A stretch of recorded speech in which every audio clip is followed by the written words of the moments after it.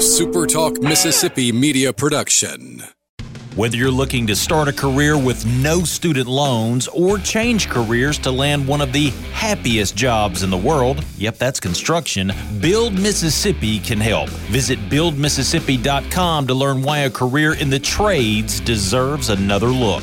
BuildMississippi.com. Your future is waiting.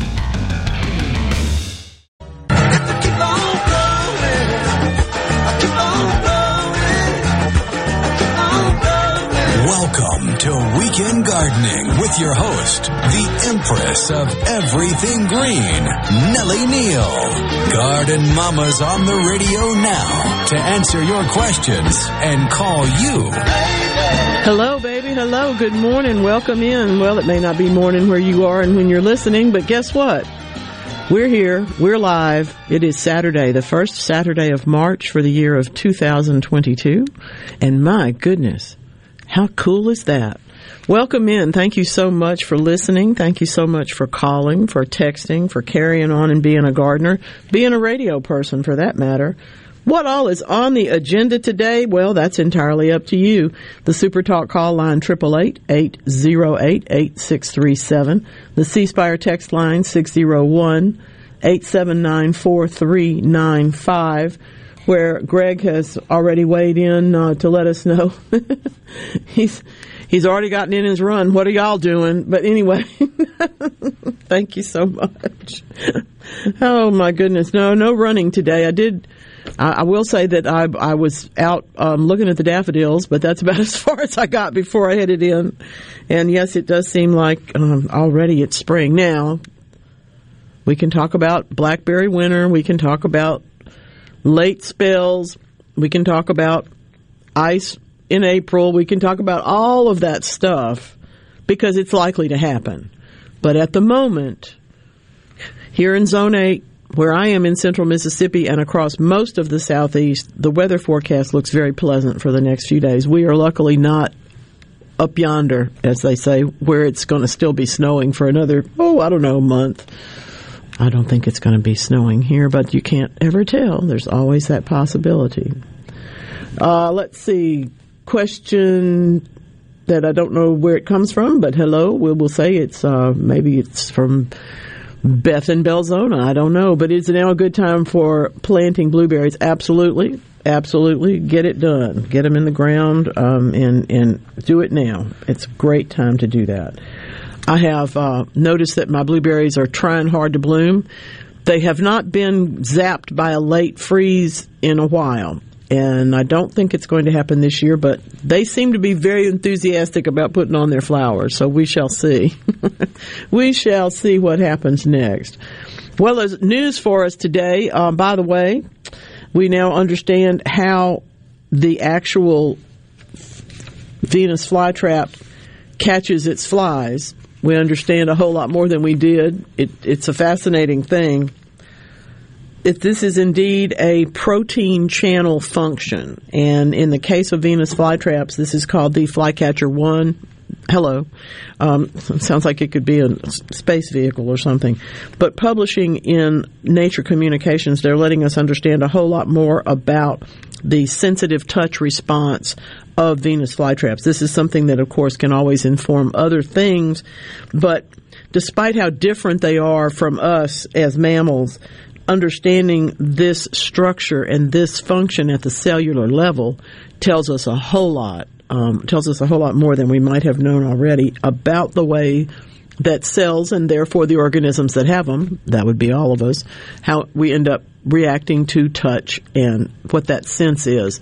The dramatic reaction of a Venus flytrap may not be your response, but these things do work the same way at the cellular level. So our folks at Scripps Research Institute have brought this forward. I really like this. The proteins in the human body that have similar functions are not called flycatchers 1 or 2. They are called mechanosensitive ion channels. So that's a term you can throw out at dinner tonight if you would like to. Susan Columbus, welcome into Weekend Gardening. What's going on? Hello, Sue. Good morning. I have some strawberry plants that was given to me about 3 or 4 years ago, and they have they're just beautiful plants, but they've never even bloomed, much less make berries. So what can I do to start these? Okay. Are they growing in full sun? Yes. Do you fertilize them? Have not, didn't think to really, but I plan on doing it this year. But Okay, good. I would say because the plants are beautiful, that you have a very rich bed. That, in other words, it's got plenty of nitrogen in it, plenty of organic matter. The plants are doing well. They're very happy. So go and find something with a very low first number on the fertilizer. We're trying to put in as little nitrogen as possible, but what you're looking for is phosphorus and potassium and the other minor elements that will encourage flowering. And you can get a liquid formula of that and use it every week. Now, they still may or may not be able to set flowers right away or mature the fruit, but to get them back on that schedule, as long as they're in full sun and they've been growing well, that tells me their crown is not buried. They don't have bugs. You know, you're way ahead of most people with strawberries. So I encourage you to get some flowering and fruiting fertilizer and just use it very regularly to get enough into them so that they can put on some buds when they're able to. Okay, I have some liquid fertilizer, 10, 10, 10. Is that too strong? Or? The 10 part at the beginning is, yeah. If it was like 2, 10, 10, that'd be fine. But you don't want to use that because it has just as much. It has more nitrogen in it than those plants need at this point. They put out a lot of runners, but I just can't get it to even produce. I understand. I think we just need to kick off some. They're acting perfectly right. They're vegetative, and they're doing their vegetative propagation, which is wonderful. I mean, I'm telling you, you're way ahead of most people that grow strawberries. You may think that's a joke. It's not, because a lot of people have them and they bloom once and they bear once and then they die. Okay? Oh. And farther south from you, that's actually kind of common because summer is so hot and so humid and there's so many leaf diseases. But since your plants are in great shape, I think all you're needing is the phosphorus and potassium to promote buds and blooms. Okay, could it possibly be that they're just too crowded because every year they just keep producing more runners and I don't move them. I just let them stay there. Sure, you could always dig and divide perennials at this time. If they are crowding each other, you feel like, and the way I would look at a strawberry plant that's too crowded is that its leaves are standing straight up because the one next to it won't let them lay down. Okay. So if thank you so much. Sure, let me know how it goes. I appreciate that. I do love some strawberries. Thank you very much for that call. Anna in Oxford. What are we talking about, Anna? What's up? I have 2 paper bushes, and they're in flower, and they smell delightful. Mm-hmm. And I was wondering if I could take some cuttings off them and get some other ones started. Particularly in the center of the bush, there's some new shoots coming up. Mm-hmm. If I would try them. I wouldn't try them while they're real green, though. I would let them get to where they'll bend, but you don't want them to be so green that they just wilt away and can't make roots. So, but I would certainly try a 4 to 6 inch cutting after it's gotten just maybe a month from now when you can bend it. It's not going to snap, but it's that semi-hard wood that it'll get as the weather warms up a little bit. Cuttings will work like with the hydrangea cuttings and that type of thing? They can. The other thing that people do oftentimes with that paper bush is a wintertime take the hardwood cutting. So if this doesn't work, next winter you can take some cuttings from when all of the leaves and flowers are off of it. You can take a few cuttings at that point. It was amazing because we had that really warm spell and they sort of all flourished, and then it went cold, but they didn't fall off. Now, of course, they're all opening up because it's lovely and warm, and I love that. It wafts throughout the. I bet that smells great. The other thing is, you talk about blueberries. Yes. I have a couple of blueberries called Sunshine Blue, I think they are, and they're in pots. And they're facing west, mm-hmm. but they're somewhat shaded by trees. But they're loaded with flowers, mm-hmm. Mm-hmm. and all I need are bees. Well, they'll be along. I was out pruning the Vitex. There are no flowers on it, but the bees were already looking for it. And I said, just wait, guys, and go over there. I've got other little things in bloom, but they circle the things that they know, so they'll be to those blueberries in a minute. So, because they were good last year. That's great. Tell me the variety again. Sunshine Blue, I think it is. I know that's one of the smaller size plants, which I is. don't know if it's early or late, but I think it's one of the early ones, and I think it is. I'm pretty sure it's one that won't get to be more than about 3 feet tall without, you can keep it in a container, is my point. I want to do. Yeah, good, super duper. Thanks for calling today. Okay, bye-bye. Good to hear from you. Oxford, they're having a film festival. If y'all don't know about that, that's another wonderful thing. Spring is full of film festivals. That's great. Let's see. Marion Pearl says that her 14-day forecast tells us that next Saturday morning will be really cold in central Mississippi. Yep, that's not surprising. As long as we rebound okay, our plants will be all right, and so will we. Now, that being said, all y'all who have already planted your tomatoes, you know that I'm going to tell you need something to put over them on a cold night anyway. Any night below 40 is really going to be damaging to them. Plus, your soil may not actually be warm enough yet, so don't mulch them. Don't mulch around those new tomato plants. And if they croak, the good news is there'll be plenty at the store. You can go buy some more. Well, my goodness. I'm glad you're better, Ken. I'm sorry to hear that your garden bed didn't get attended, but you needed to, so you're better now, and that's really good. My onions are thrilled. My onions are not thrilled. This warm weather this week, above 80 at my house just this week, the onions are looking at me like, are you kidding? Why haven't we been harvested already? Well, because it's not time, and they haven't got anywhere near blooming, but there's some brown edges and some other problems. So 14-day forecast. We will have to just see. Speaking of 14-day forecasts, a week from today on March the 12th, no matter what the temperature is, I invite you to come and join me at Buds and Blooms in Wesson. I will be there speaking at 1 o'clock. Y'all all know that place. And if you don't, you need to come because it's a great nursery and we have so much fun down there. They have events all through the spring and good speakers, great plants, really nice people, and a fun time. So join me there next week. Okay? Okay. My onions are thrilled. Mine are not, definitely. There's some other information for us that we may there's a certain joy in finding out that you can do something with something that you really don't like that much, and it's a good thing. In this particular case, we have new studies that are letting us know that, in fact, from the Netherlands, Trends in Plant Science, I love this. They're using the waste from insects as food to grow other plants. In other words, it's a full cycle, and I think that's really smart. It's one of the things that sort of dovetails with the other study that I've been talking to you about for a couple of weeks, that the UK has determined that they can, in fact, be a garden. They can raise enough food, produce, and whatnot in people's backyards to sustain the population if they just did that. Now, nobody's going to just tear up all the landscape plants and plant food. That's not going to happen. But the point is finding alternative ways to do these things, the ways to nourish ourselves, the ways to sustain ourselves, does make an awful lot of sense. It's always been a smart idea, and now probably more than ever. It's interesting stuff. This is funny. Sissy's in Pass Christian. Hey, I can see the sun right there over the water right this minute. Beautiful. It almost, there's things that I have had a chance to see in my life that hold on to me. One of them is Tishomingo in the fall. One of them is Pass Christian in the spring. There's just something about the sky that really gets me. New Mexico, if you've ever looked at Georgia O'Keeffe paintings, I'm telling you, the sky is the color of the blue that's in her paintings. That color doesn't exist anywhere else. It's just so beautiful to be able to appreciate them and to hear from folks. She's been out taking cuttings.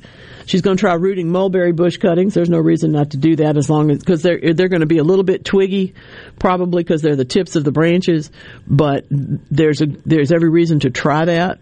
Again, if it doesn't work, mulberry is one of those things that can be done back in November coming up in this year. You would start that process when they've lost their leaves and they're just about dormant. But I think you should be able to root as long as it's not too tender, as long as it's not brand new growth, and as long as it doesn't snap. That's really important for both it and the blueberry cuttings that she also wants to root. Take 4 to 6 inch tip cuttings and give yourself the opportunity to take wood that is not so. You don't want it to be so tender that you can wrap the stem around your finger. And new growth oftentimes is that tender.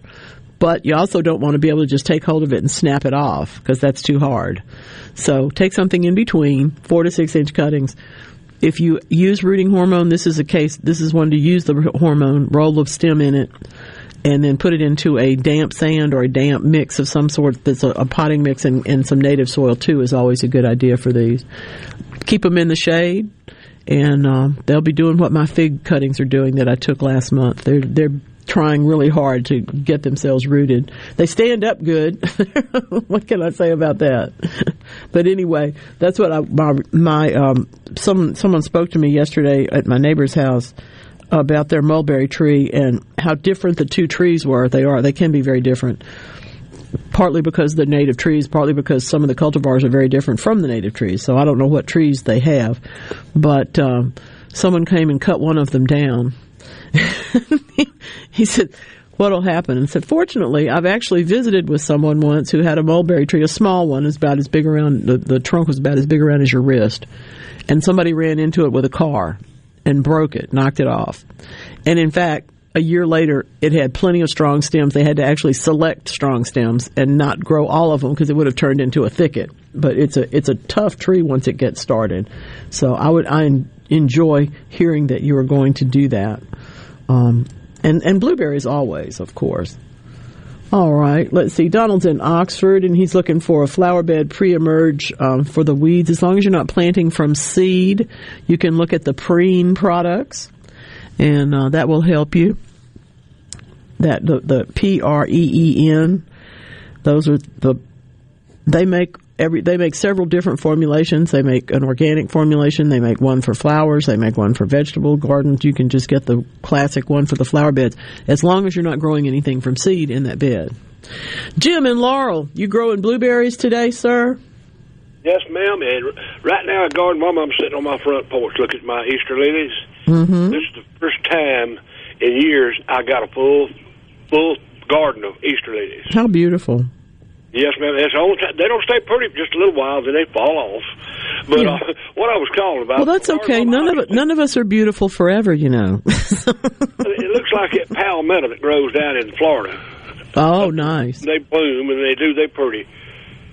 These things belong to my mom. I got her rose bush out here and her Easter lilies, and I try to take care of them. That's nice. What I called about was, I done forgot. Oh, yeah. Well, okay, look, I got to take a break. So you hang on. Remember your question. Just hold on. We're going to step aside, go be a little crazy mama here for you, and then we're going to come back and talk to Jim, who we will not call crazy because everybody forgets what they're going to talk about when the red light comes on. And now the red light's going to go off because this is Weekend Gardening. You've been hiding out, I know that's true.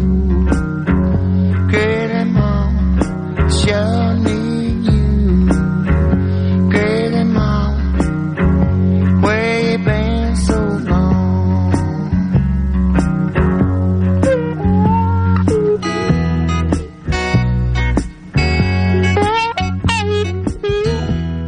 All of us at the Mississippi Propane Gas Association are committed to providing you with the best possible services and affordable values. We operate in a way that assures a safe, reliable, and economical fuel source. Our trained personnel constantly monitor the conditions of our gas systems to assure reliability and safety. Any repairs or modifications to a propane gas system must be performed by the qualified technicians of your propane provider as required by state and federal regulations.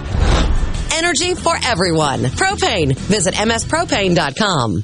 Dear Mississippi, it's our great honor to serve as your physicians. It's from that sense of service that we ask that you help protect all Mississippians and our loved ones by getting vaccinated. Vaccines are safe and reliable and even effective against the Delta variant. Getting vaccinated helps protect our children, supports our healthcare workers in their efforts, and helps save lives. We understand that you may have questions. Please reach out to your primary care physician for answers.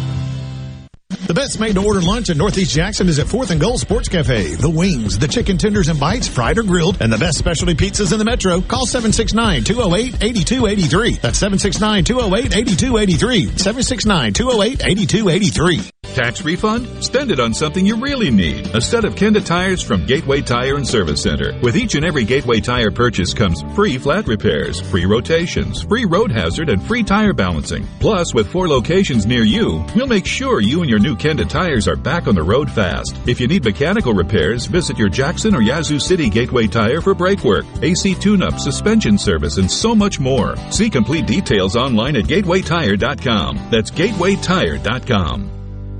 Speaking to all men, if you're a stickler about your ride or your car looking just right, then why don't you take better care of yourself? Man Up MD is a concierge medical clinic tailor-made for men of all ages. We offer convenient same-day appointments with personalized primary care and treatment plans designed for you to reclaim your energy and performance. Man Up MD can have you tuned up and ready for rocking down the highway. Check us out online at menshealthms.com. What do your customers expect from you? Consistency, reliability, a healthy place for them to frequent, and fantastic customer satisfaction? That's the same thing you deserve, and you'll get it from Jenny King, the king of clean. We currently clean and disinfect over 350 businesses, buildings, healthcare facilities, schools, and offices here in the Jackson area with a 99.99% customer satisfaction success rate. Plus, our average customer retention rate is 8 years. For your clean and healthy building, go to JannyKingCleans.com. That's JannyKingCleans.com now. Jenny King, the king of clean. This view was worth a hike. Right? And it's a good way to stay on top of my health. Yes, I'm Cologuard, a prescription colon cancer screening option for people 45 plus at average risk. Have you screened for colon cancer? Not yet. Don't wait. It's more treatable when caught in early stages. Tell me more. Cologuard is non-invasive and it's used at home. It detects altered DNA in your stool to find 92% of colon cancers. 92%? Yep, even those in early stages. This was seen in a clinical study with patients 50 and older. Any positive result should be followed by a diagnostic colonoscopy. False positive and negative results may occur. Cologuard is not a replacement for colonoscopy in high-risk patients. Do not use if you have had adenomas, have inflammatory bowel disease and certain hereditary syndromes, or a personal or family history of colon cancer. Most insured patients pay $0. Ask your provider or an online prescriber if Cologuard is right for you, or visit Cologuard.com. I'm in.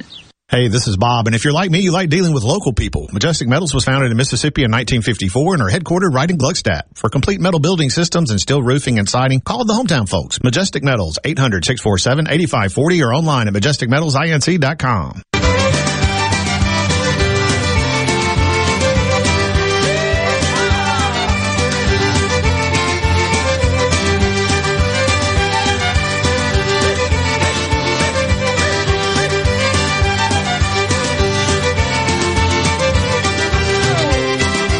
Welcome into Weekend Gardening. We're on the phone with Jim in Laurel talking about his blueberries. What's on your mind, sir? Garden Mama, I'll be 36 years old for the second time next Thursday. Congratulations. And I'm just proud God let me be here this long. Yep. But back when we were boys, there was 4 of us, no girls. We'd go out in the woods and pick all kind of berries, huckleberries. There wasn't no blueberries down here then. Mm-hmm. We get plums, difference between a blackberry and a dewberry, I don't know. But Mama would put all this stuff up, and you can't find nothing like that no more. What you mean? You can't find dewberries? Yeah, you can. Well, the dewberries come out, and the blackberries do, but the plums, the wild plums, and the huckleberries. Well, now the wild plums have been sort of assaulted. That's true. They're harder to find. Huckleberries are harder to find. There are some pockets of them, and it's one of those. It's like native orchids. I can't tell you where it is because then somebody would come shoot me for giving out the information. But they do grow and people do propagate them, and I would encourage you to get in touch with the heritage fruit people, and if you're interested in actually growing some. I don't know where you can buy any fruit just to eat, but I do know that you can get huckleberry plants and people do grow them. Yes, ma'am. We pick blackberries, and Garden Mama, my mother would make everything out of them, but I just missed that taste, and I was wondering about them. But blueberries. We do have different blackberries because we've cultivated them so much so that they don't make such a thorny mess, to live with. But they are still very, very delicious. I know what you're talking about, though, because I have both dewberries, and I have wild blackberries that somebody brought to me that grow in my back garden in my wildlife area. And the dewberries they have to fight me for, but they can have the wild blackberries because they got more seeds than taste. So. I got some thornless blackberries. Yeah, love that. I'll give me about 25, 30 years. About 40 years ago, I planted them things, and they done good for a while, but they just all died out. Well, I mean, they don't live forever. And they do take a little bit of care to keep cultivating, but generally speaking, they have a lifespan of 15 or 20 years. I just enjoy your show so much. Thank you. Good to hear from you. All right, now, enjoy those Easter lilies. Take care. That's a beautiful plant. That's I'm glad his mama collected those. That's fun. The text line is all fired up. I appreciate y'all. 601-879-4395. Looking at is it time to fertilize fruit trees? Yes. I prefer to fertilize them at the first sign of the buds swelling up, which is oftentimes when they do that one day and the next day they bloom. That's fine, and now you want to fertilize them if you haven't done that already. If you fertilized them right after you pruned, that fertilizer is no doubt available to them, so don't do it again. But if you didn't do that, or if they weren't, if you didn't happen to prune them and they have not had any fertilizer since last year, or maybe longer, then this would be a good time to do that. Absolutely. Can I use earthworm castings in growing my tomatoes? Should I put them put that earthworm casting in each tomato hole? Yeah, that's a good idea. If you are preparing a new soil, I would work the earthworm castings in more generally, but if you have a really good spot already and the soil's in good shape and drains well and is full of organic matter for those tomatoes, then yes, you can put the worm castings in the bottom of each hole.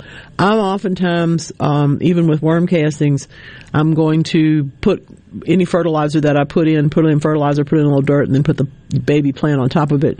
Not because the roots will burn, but because I want them to have some fertilizer to access when they grow just a little bit, and then that stimulates their next piece of growth is finding that fertilizer. So I think that's a real good idea. I had another question this week about fertilizer, and I probably will get to it today. We'll see how much else is going on. But the whole idea of what is the difference between the fertilizer that comes from the conventional sources, the factories, and what comes from organic or natural sources. What's the difference and how do they work? Well, they are different, but yes, they both work. So we can talk about that today if you would like. This is a really good question. Last time when Rhino was here, y'all said something about a finger lime. Yes, he did. And I've never heard of one. What is it? Can we grow them in Starkville? I would not grow them in Starkville unless you're going to grow them in a very big container that you can bring in. Temperatures that approach frost range are not good for that plant. It's an Australian native. It is a citrus, but it's not as hardy as a kumquat, for example, and you would still put that one in a container if you were in Starkville too, because there is freezing weather there, and they can't take freezing weather. What they are is it's a native tree to Australia, and people that settled there found these fruits on it, and there's not really a whole lot of citrus in Australia, and this has a very citrusy. It has they're almost like pellets inside of it, okay, and they're very spicy and very perky, and that it's a particular taste of lime. It's a particular citrusy taste, but they used it as a citrus substitute for everything, all kind of seasonings. And then when they began to clear land for agriculture, they loved the finger lime trees so much that they actually left them and cultivated more. So you can grow it, but you have to protect it and grow it in a container here. It's really a fairly large plant though, so that would be harder to do. All right, let's see. Coming up on the text line, Jackie in Brandon. When can I put amaryllis in the ground? Do I plant it on its side? You don't have to.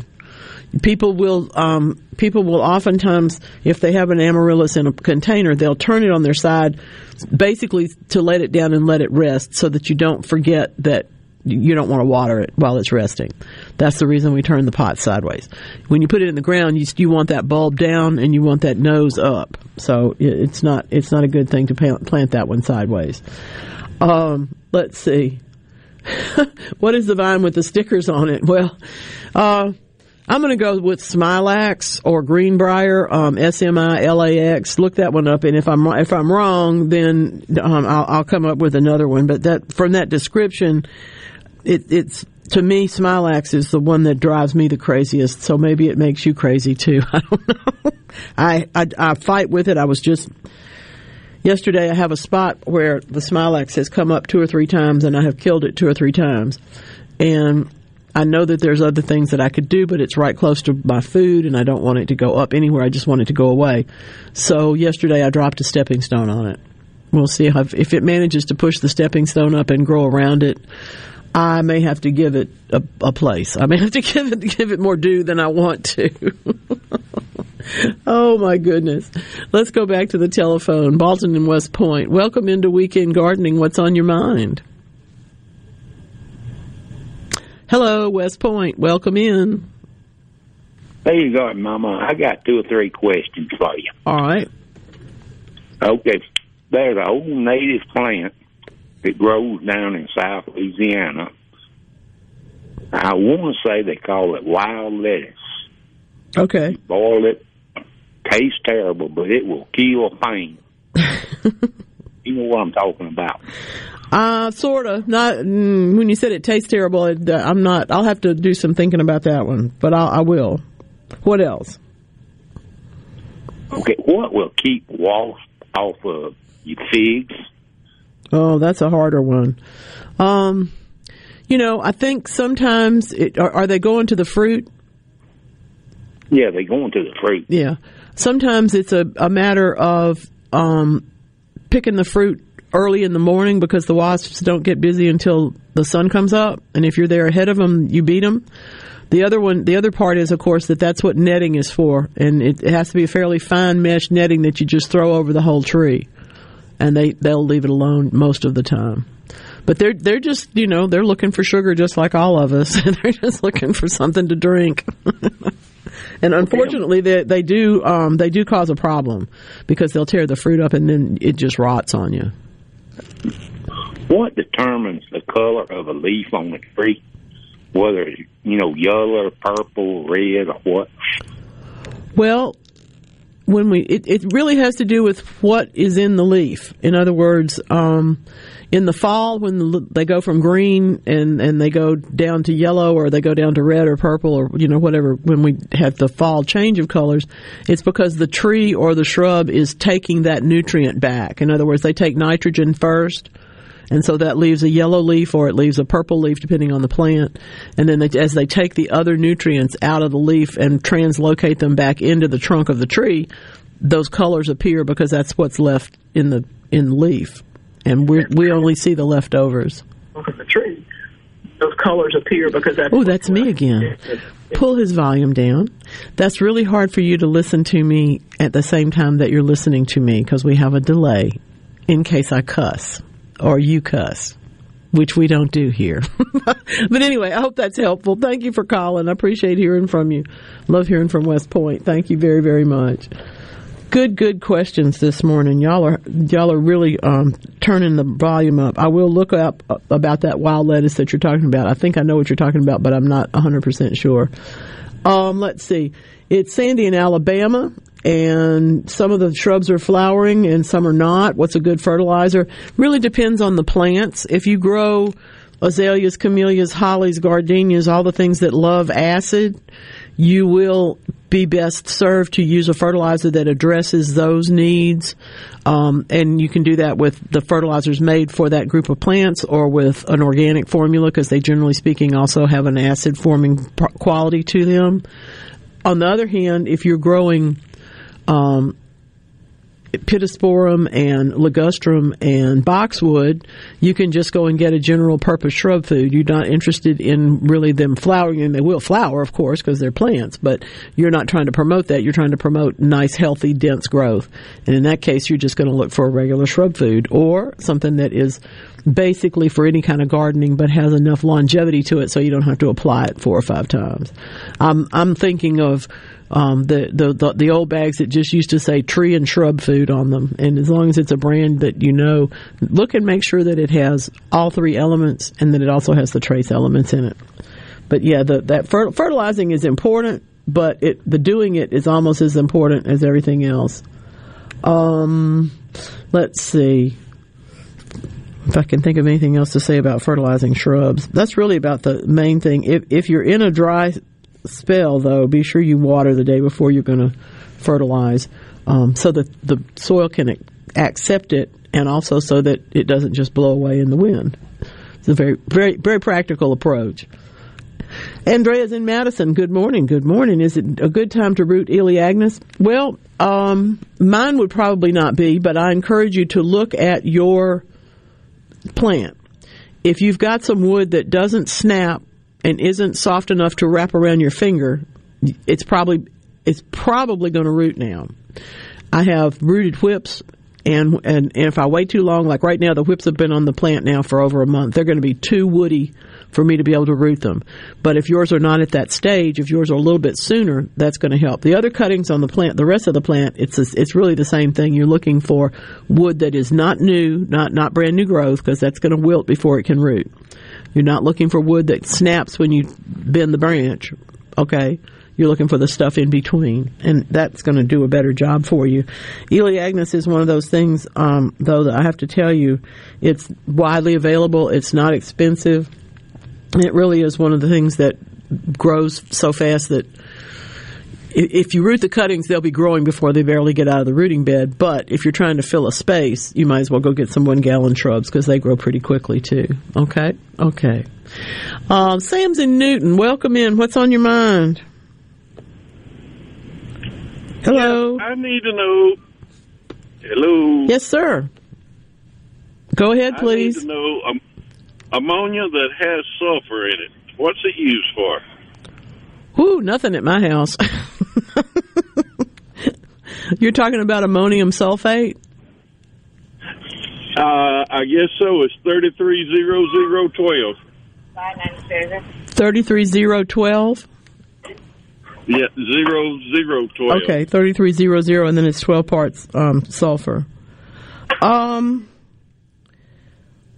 That's a difficult one for me to make a diagnosis about, or to tell you what it would be used for, because that's a lot of nitrogen and it's some sulfur, so it could promote a lot of healthy growth and also address, sulfur addresses several different things. It addresses pH, it addresses the quality of the growth itself, but it's a minor element. I don't know what this product is for, and so I'm hesitant to give you a suggestion. Okie doke. Okay. Thank you then. All righty. I'll see if somebody else can tell us. They probably can. What would you use ammonium sulfate on? Actually, it's not even ammonium. That's not even ammonium sulfate, but 3300 and 12 part of ammonium. Okay. Somebody will tell us. And I'll go, oh, because I'm Garden Mama. I'll tell you when I don't know something. That's one thing you can count on. I do know this. It's Weekend Gardening, and you are the point. Thank you so much for lighting up the text line. Thank you so much for lightening up the phone lines. Stick around. It's breezy today, and I'm with you. It's Weekend Gardening. I ain't got me nobody. I ain't got me no love. Ain't no change in the weather. Ain't no change in me. Ain't no change in the weather. It's time to take a road trip down to the coast for CPR Fest 20. Outside on the grounds of the Mississippi Coast Coliseum, Saturday, April 2nd. Starring Mississippi's own 3 Doors Down, live.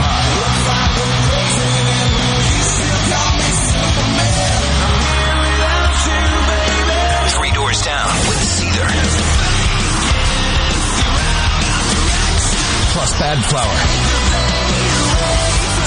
Non-Point. Dead Poets Society. And special guest Giovanni and the Hired Guns.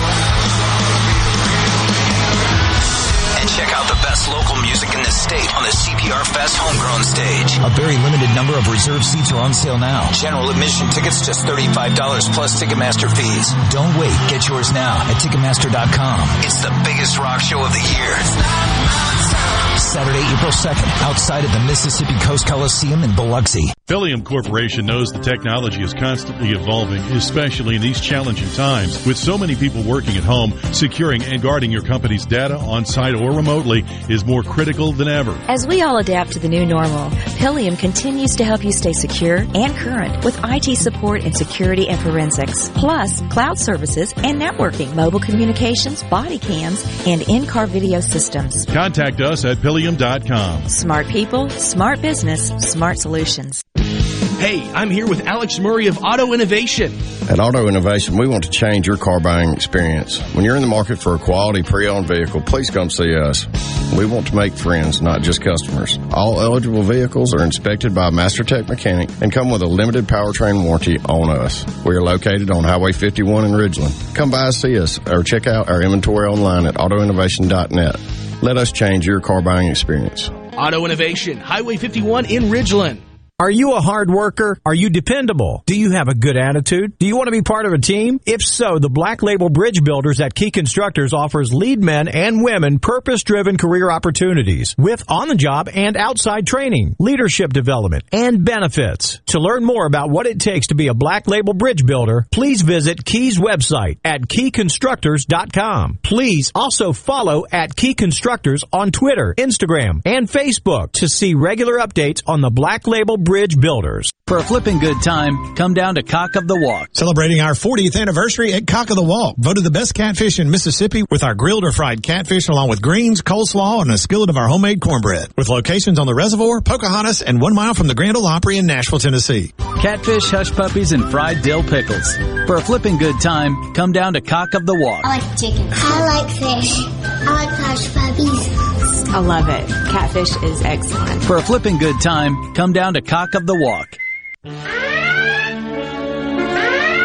Hi, this is Thomas Trammell with Family Termite, and I have an important message for you.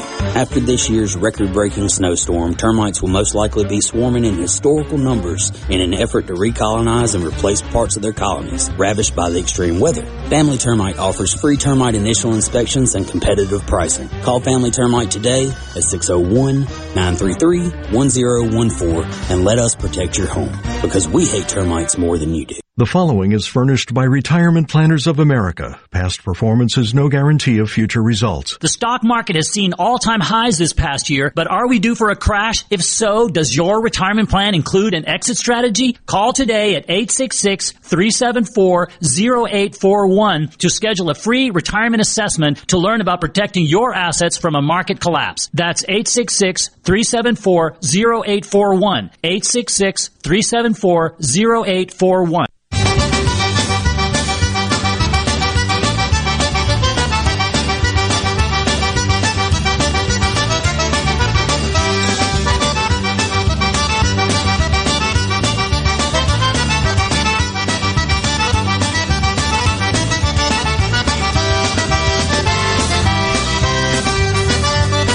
Thank you very much for being here today on Weekend Gardening. I love being able to talk to you about your plants and the other guys' plants and the folks down the road. Nobody has called me to give me any different information except that, yes, sulfur does change the pH. And so I'm not sure why you'd put that much nitrogen on the same shrubs that you would want to be altering the pH of. So I still need somebody to tell me what they use it for. There's probably some vegetable that I'm not thinking about that you have to lower the pH, but I don't know what it is. Anyway, let's see if Helen from Bassville. Helen, you with me? Let's talk about your blueberries. Yes, ma'am. Is it time now, or is it too late to fertilize blueberries? Well, I don't fertilize mine in the winter. I fertilize them after they produce, and then to encourage their summer growth, do the pruning and then fertilize them then. How long has it been since you fertilized them? Last year. Do they have flowers on them now? Yes. No, you don't want to fertilize now. The problem with fertilizing anything when it's in bloom is that the plant can go, oh, I'm supposed to grow now and throw the flowers off. In other words, just drop them because they're trying to put on new leaves. So don't do that now. Let it go ahead and make fruit. And then after that, you can certainly fertilize them. That's the best thing to fertilize them with. I'm one of those folks that barely uses anything. My blueberries are old, and I like to use an organic fertilizer because it has enough nitrogen in them to give it new leaves, but it also has the other elements that the tree needs. In my case, they are trees. But if I had younger plants, I would still probably just go with a fruit tree food. But there's a caveat to that. If you also grow azaleas and camellias and all these other things that need that acid in the same way that blueberries do, and you have a fertilizer for them and they're flowering plants, you can use that. People will often tell you that they used the same fertilizer that they used on their azaleas until they got more blueberries than azaleas, and then they went to fruit food. Do you apply like you would for an azalea bush? It's pretty much the same thing. It will depend. The label will probably tell you, but it's usually about the size of the plant or the caliper of the trunk, and they'll have some sort of chart that'll tell you about that particular product because different ones are different. Okay, and also I'm having trouble with scale on them, lichen or whatever you call it. Oh, lichen? Okay. Well, that's a case, I'm going to guess that you haven't pruned them in a while. Small. They're not but like 2 or 3 years old. Okay. They're not growing rapidly and efficiently enough. The lichen doesn't come because it's killing them. The lichen comes because they're just sitting there. So, did you get fruit last year? A little. Okay. Once you get the fruit picked, since they're blooming, when you get the fruit picked, that's going to be the time to do that pruning and, yes, to fertilize them. That, in turn, keeps the lichen from coming back. Okay. Okay. All right. Okay. We just have to get them going a little better, a little quicker. Okay, that sounds good. I have shamrock in my flower beds. Mm-hmm. I passed down through my mother. I got plants out of her flower bed, and now they just overtake everything. Yeah. They're pretty, but I don't want them all everywhere. Is this the pink wood sorrel, the pink flowered one? Right. Yeah. Get rid of those. Luckily, they'll. Well, and you do have to kind of pull them up and keep going. But I found in my garden, because I had too many of them in one place, that after I dug them up, I immediately planted something else on top of them, and that helped to get them out of there. Okay. I know that sounds funny. It's like me dropping the stepping stone on top of the Smilax, but I've been known to be fairly practical in my life, and when I couldn't get it to, they kept creeping over onto my stepping stones, and the stepping stones really need to be stepped on rather than stepping onto wet leaves, and the bottom coming out from under me. So I literally pulled them all back, and I did put some mulch down, but then I planted a smaller ground cover that I can cut more easily. Well, some of the places where it has, I'm not going to be able to do that. Mm-hmm. Is there anything I can spray them with to kill them? I'm sure that glyphosate would do that. I'm also sure that the Fertilome product that is an organic weed control, but it's going to kill anything it sprays on, just like glyphosate does. So make sure that whatever you use, you only hit them. Only gets the broadleaf, is that what you would call it? Well, make sure you're only hitting the clovers, because which is actually wood sorrel. But the products that will turn it brown and kill it are also the same thing that will do the same thing to other small plants in your area. So just don't. A lot of times, if you're going to treat something like that, you end up having to put paper around it to isolate it, and then spray into there, so you can just kill that particular plant and not the others. Okay. Okay. All right. Sounds like a beautiful garden, Helen. Enjoy. Thank you. Talk to you soon. Bye. That's nice. That's fun stuff. Really nice people. Y'all are so cool. Let's see. Pat has been given a gift of a Daybreaker Floribunda rose. What a nice rose. Where to plant it, anything like that. I grow one Floribunda that I like very, very much. That's Julia Child. And it is a bushy rose. It is a shrubby rose. It does not want to be facing west. Mine has a west side on it, but it's got shade between it and the afternoon sun. So as long as you're not letting that late afternoon sun just blast it, you should be able to grow it just fine. Morning sun, you need at least that half a day to get plenty of flowers. And when you go to prune floribundas, you don't prune them as heavily as you might prune a really old-timey rose, but nor do you prune them as heavily as you prune something like a Mr. Lincoln, or one of the others that you're growing for cut flowers. You just literally trim it back, take out anything that's dead, do that at the same time in February, and take out any dead growth and trim it back just a little bit, but you don't prune them very hard. And I think it'll do well for you. The colors of that flower are really lovely. It's a pretty, pretty one. Let's see. Is it time to cut my hydrangeas? No. Well, they're the big blue ones. The answer is no. Let's see. Jeff says, talk to me about pruning oleander in Hattiesburg.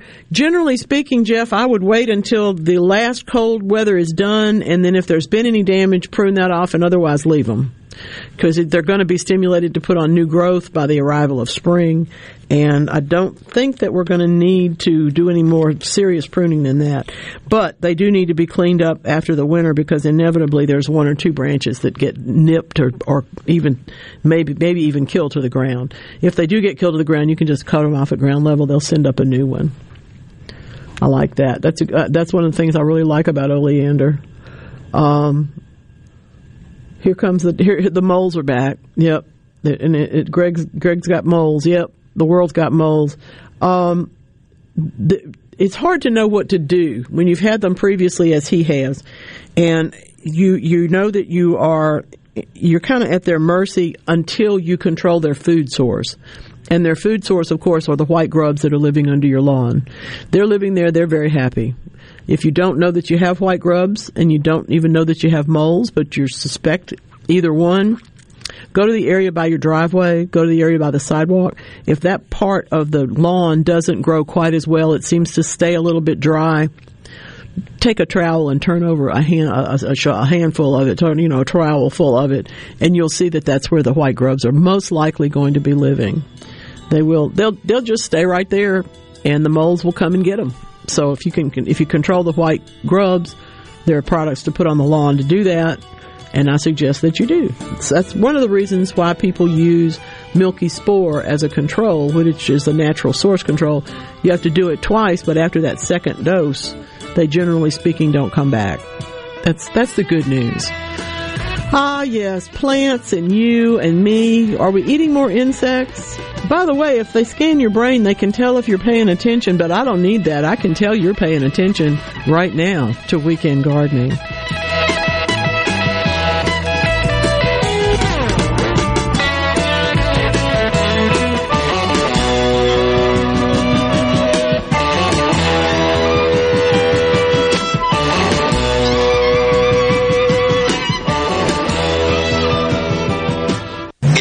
Take a road trip down to the coast for CPR Fest 20. Outside on the grounds of the Mississippi Coast Coliseum, Saturday, April 2nd. Starring Mississippi's own 3 Doors Down, live.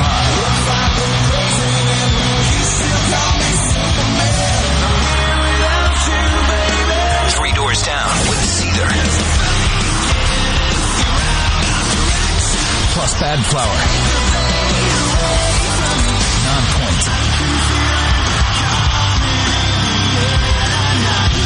Society and special guest Giovanni and the Hired Guns.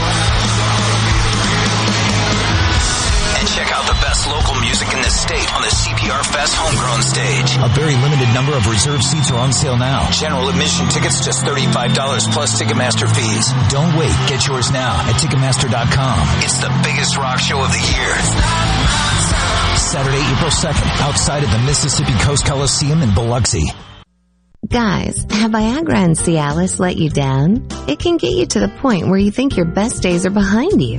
Well, think again. If you suffer from any type of erectile dysfunction, regardless of your age or medical history, Innovative Health Clinic in Ridgeland can help. Their treatment options work without pain, needles, surgery, or medications, and no downtime, using the latest proven technology. Call 601-944-5585 or visit innovativehealthclinic.net for an appointment today. Research shows moving is one of life's most stressful events. But thanks to 2 Men in a Truck Ridgeland, it doesn't have to be. We have everything you need. A professional team who will customize your move, a schedule to fit your convenience Monday through Saturday, and all of the necessary moving supplies, including free padding and stretch wrap to protect your belongings. Don't stress. Let 2 Men in a Truck handle your home or business moving needs. Visit 2meninatruck.com for a free, no-obligation estimate.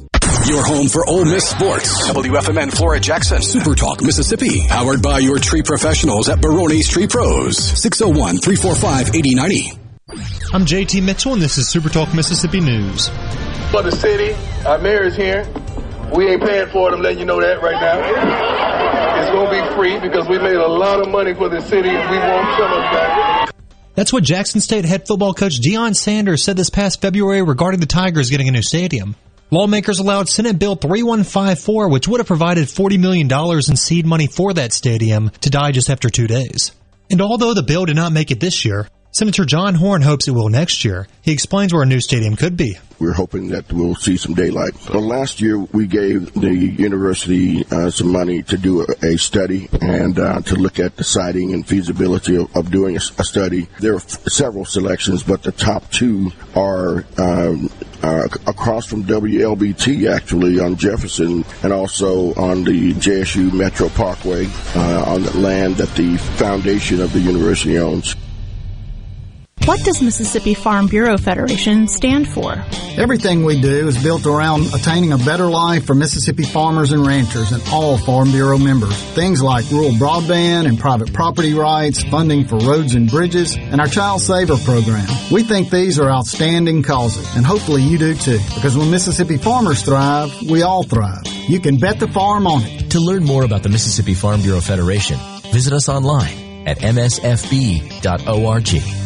You know that nowadays, most people go online to look at a business before they spend their money. But what if the online information about your business is incorrect? Or even worse, not very flattering? If your online presence isn't great, you may be losing customers. Super Talk Mississippi Media Digital's trusted and highly trained team is the answer. We're ready to work with you to help your business capitalize on the power of digital marketing.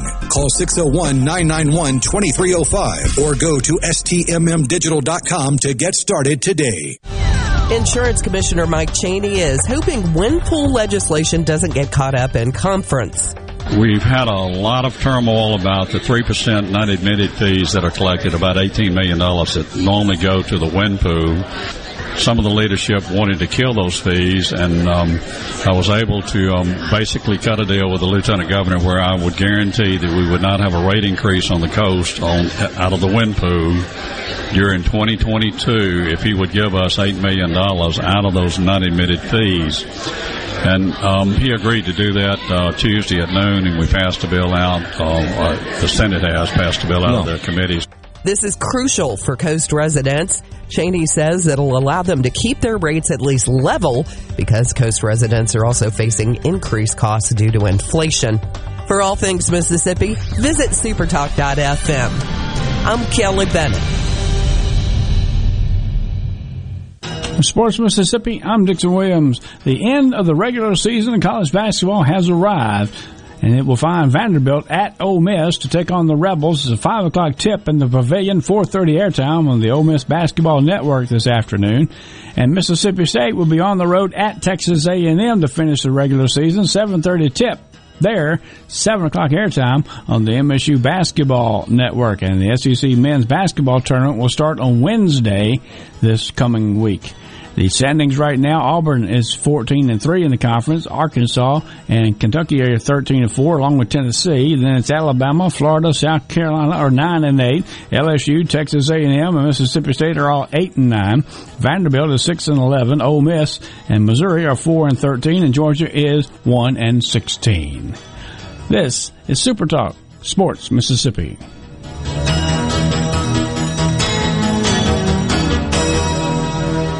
Your business may not be a Fortune 500 company yet. You've worked hard to grow your business to where it is today, but are the manual processes that worked when you were smaller now eating into your man hours? As an iSolve network provider, MWG Employer Services can help you save time and money by streamlining the processes of administration of your HR, payroll, time, and benefits, as well as training your personnel to efficiently manage your human capital through one platform. Want to find out more? Visit MWGEmployerServices.com. Dear Mississippi, it's our great honor to serve as your physicians. It's from that sense of service that we ask that you help protect all Mississippians and our loved ones by getting vaccinated. Vaccines are safe and reliable and even effective against the Delta variant. Getting vaccinated helps protect our children, supports our healthcare workers in their efforts, and helps save lives. We understand that you may have questions. Please reach out to your primary care physician for answers.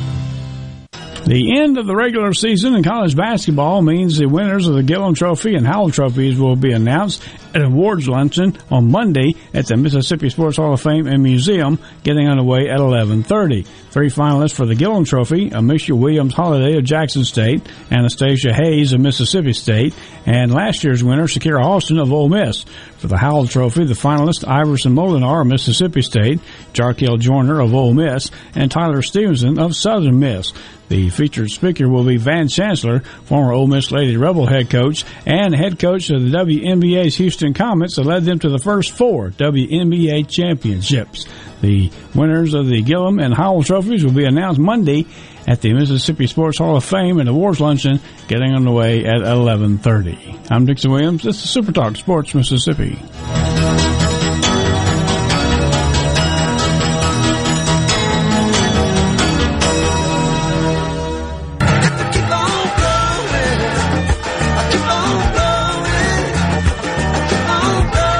Welcome to Weekend Gardening with your host, the Empress of Everything Green, Nellie Neal. Garden Mama's on the radio now to answer your questions and call you. Hello, baby. Hello, hello, hello. Welcome into Weekend Gardening. We are in the middle of so many things here. My goodness, it's a busy day, and I appreciate you very, very, very much. Questions, texts, everything rolling in today. And yeah, I got a few things I want to talk about too. So all of this is fitting together, I'm happy to say. Callers, the phone number is all yours. Super Talk call line, 888-808-8637. And the C Spire text line, 601-879-4395. We're going to catch up all of those things. We had a call in the previous hour, in case you've just tuned in, about using how to use a product that I know as aluminum sulfate, which is ammonium sulfate, not aluminum. Aluminum sulfate, by the way, is what you use for hydrangeas, so just put that on your other list. But ammonium sulfate, because it has so much nitrogen in it, and it is an ammonia source of nitrogen, in other words, fast acting, going to get in there quick and can burn a leaf if a piece of it falls on it, because it's a hot fertilizer. And sulfur. Now, sulfur, of course, is used to adjust pH. Now, if I was in West Texas and my soil was so alkaline that I needed to reduce it a little bit in order to grow, say, any kind of vegetables, a lot of times their soils out there are so alkaline that they have to use sulfur to bring them into a range where they can use them. But here we have pretty much that. We're not going to do that for vegetables. So I'm not sure, as I said, I wouldn't want to put that much nitrogen on really anything that I'm growing. But Francis is in Byram, and I think maybe we'll get an answer about somebody who actually uses aluminum sulfate. Welcome in, Francis. Thanks for calling. Thanks for holding on. Good morning. My brother is a farmer in Crystal Springs, and my beans were plenty bloomed and pretty green, but they weren't setting fruit. And he told me to use the sulfate nitricide. Well, the sulfate, the sulfur would certainly help. And if you needed, I'm just still surprised about putting that much nitrogen even in beans. I trust him. Okay, he's growing my food, so I'm happy about that. But that's a lot of nitrogen. I'm glad they did well though. And are you going to do it again this year? Yes. because they did so well, and maybe my soil needs it. Yeah, you may need to adjust the pH some in there. Have you had a soil test done any time recently? Not recently, no. Okay. If you find, as long as they do well, that's great. But if you find that they're not, then you're going to be in that area where you need to go and check and see what's actually happening with somebody that can give you the levels in a test. Because what will happen is the nitrogen gets used up quickly, but the sulfur over a few years, the sulfur will lower the pH a bit, and you don't want it to get too low, but you also don't want to be without your other nutrients. So it sounds like you've got a good garden and also a really good piece of advice. Yeah, old-timey farmer. Like it. Thank you very much. Appreciate you. Good to hear from you today. Sticking with the bees, let's go to Brandon and talk to Marshall. Marshall, what's happening? Hey, good morning. Howdy. Quick question. I certainly don't have a green thumb, and I don't know specifically what type of shrubs these are, but I have some shrubs in front of my house, and it's the weirdest thing. I don't know what to do. I'd like to fix them. It's as if, though, the same shrub, it's half of the shrub is full and luscious and green, and the other half of it is literally barren. It's almost as if it's dead. It's half of the same shrub will not produce leaves, and the other half of it's just how it's supposed to be. And I'm wondering what could cause that, and is there any remedy for it? Well, what can cause it is the damage to the shrub that doesn't happen to affect the whole shrub. What we see most often in that circumstance is when you go and look at the base of the side that is not growing and not leafing and, just sitting there and looking dead, you'll find a crack at the base of it. What that tells you when you do find it is that the shrub froze, which is not unusual, but that when it thawed, I almost said unfroze. Come on now, that's not the right word. But when it thawed, unfortunately, it happened too fast and the cells burst. So that's what causes that crack. And it could have happened as long ago as a year before you ever see the damage. What we see too often is we'll have a really cold winter and all the shrubs look beautiful, and then the next year we start seeing these dead sections because they do go ahead and do as well as they can, but eventually they can't get enough of their plumbing to work to keep that side of the plant healthy because it developed a crack and got frozen and then developed a crack. So look at that. That might be part of it. Anytime you have a shrub that has a dead section on it, you can always take that off. You can always prune that off no matter when it is, because what you're trying to do at that point, of course, is to get rid of the unsightly part. And I would suggest that then after that you take some of the leaves or a piece of branch and go to your nearest garden center. You're in Brandon. You can go to Rivers, certainly, and talk to them and ask them what it is. And then you'll know whether or not you want to grow some more. You may want to plant something else along with them, but I don't want you to spend all your time worrying about this particular part when we could be actually growing something else that will be much better. I think you've just got some winter damage that has finally showed up. And if it's not that, you'll see something else that will tell you what happened. You'll see a break or a crush, something that happened to that base of that particular arm of the shrub. And then you can go get it identified and see if you want to plant some more or add to your collection. Okay? All right. Thank you so much. Now, it's okay. It's happened before. It's okay to call back next week and say, "You were right, Mama. I found that crack at the bottom of the shrub." Thank you, Marshall. Appreciate you.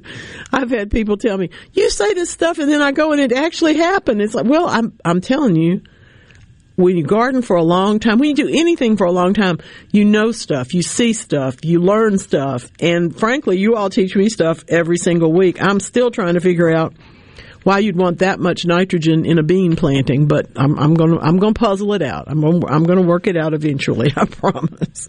On the text line from Batesville, can I plant an azalea now? Yes, absolutely you can. Ken says, I think he's in Jackson, I didn't prune my container rose. Can I do that? As long as it hadn't started growing, yes. But if it has started growing, then you may just want to be very selective. Take off any old flowers, take off anything that's obviously dead, but don't prune it too much until after it blooms the first time. David says he's growing strawberries. He wants to know how many to plant in an area, and does he have to use hay or can he use oak leaves for mulch? Hay is much better for strawberries. But frankly, because it has a fluffier quality to it, first of all, and when you lay the runners up on it, it supports them. They don't just get down into the leaves and get lost. So that's part of it. And it's also because you want that extra barrier between your plants that are producing strawberries and the ground underneath, because where they sit on the ground, they'll oftentimes get a soft spot that will rot on you. So you want to keep them up on something, and hay is an excellent choice for that. I don't ever put more than 2, maybe 3, if they're really small, strawberry plants into a square foot. So in other words, as you're planting it, plant a little more crowded with the understanding that you will probably come along and take out the third one, because about 2 per square foot is going to be as much as you'll want to use in strawberries, okay? Oh dear, rattlesnake weeds. Rattlesnake weeds, Florida betony, these are just delightful plants with tuberous roots that are very hard to get rid of. And the most success that I've had, now there are people who eat the tuberous roots, so I'm not saying don't dig them up and clean them and sell them. I'm not saying that. You might want to do that. But there are very few things to control the weeds that don't just control them and leave the base, and that therefore they come back up again at a later point. It's real hard. My best success has literally come with scalping it. I had a patch that I had to get rid of because I was trying to do something else in that area, and I literally took the weed eater and the shears to it every week for about 2 months and just would pass by it anytime I was doing anything else and knock them down. And that did slow them down there. I still had to go and dig up the rest of it, but it did slow them down enough that I could get a grip on them.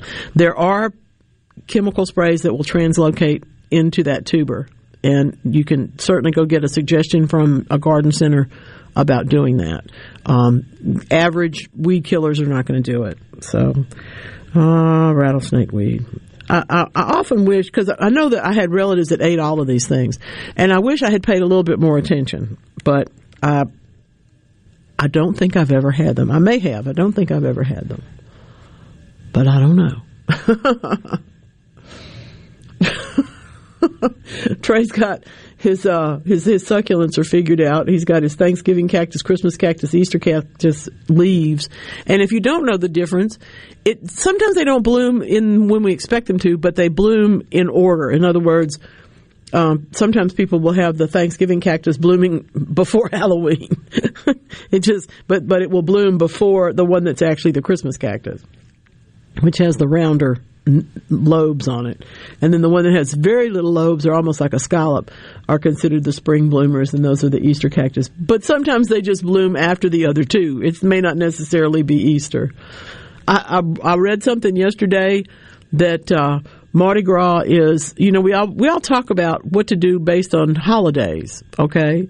And you've heard me say that we plant, for example, we plant sweet pea flowers at Thanksgiving, but if they don't make it, we turn around and plant them again at Valentine's Day, okay? But you've heard me say those kinds of things, and a lot of people tie things to that. When I grew up as a horticulturist in South Louisiana, I learned that a lot of people there plant parsley on Good Friday, which has never made any horticultural sense, but it works, so that's what they do. Well, now we're learning about the Thanksgiving, Christmas, and Easter cactuses that don't necessarily bloom in the right time, the right order. I mean, at the right time, but they do bloom in the right order. Guess what, folks? This year, Mardi Gras was on March 1st. That means that 6 weeks later is Lent. It is over, and Easter happens in mid-April. Next year, it's the week after Valentine's Day, which means that Easter is going to be very early. So my friends down there that are planting their parsley seeds on Good Friday are going to be planting them in really early March. I don't know how that's going to work. We'll just have to wait and see. Oh, my goodness. And how do Venus flytraps shut up? I'm so glad somebody finally researched that. I've had quite a few folks come over and check out my page at Linktree. That's the place where you can find out all sorts of information about me. The way that you get there is linktr.ee. They split the tree up and put .ee. So it's linktr.ee. Facebook.com/Garden Mama, and you'll get a whole panel of ways to get in touch with me, things, subscribe to my newsletter. I think they've put the events up there, but everything like that is going to be on that spot, so I only have to give you that one place to go. That does take you into Patreon. That takes you into the other ways to contribute to my efforts in sustainable gardening, and will keep you informed about some other stuff that's going on. I am doing the Classic Garden Book sale, and they're too heavy to mail, so you kind of have to run into me. I'm letting you know where to do that. Oh my goodness. Gary's in Oxford, and he wants to use a weed and grass killer Roundup plus a weed and grass preventer.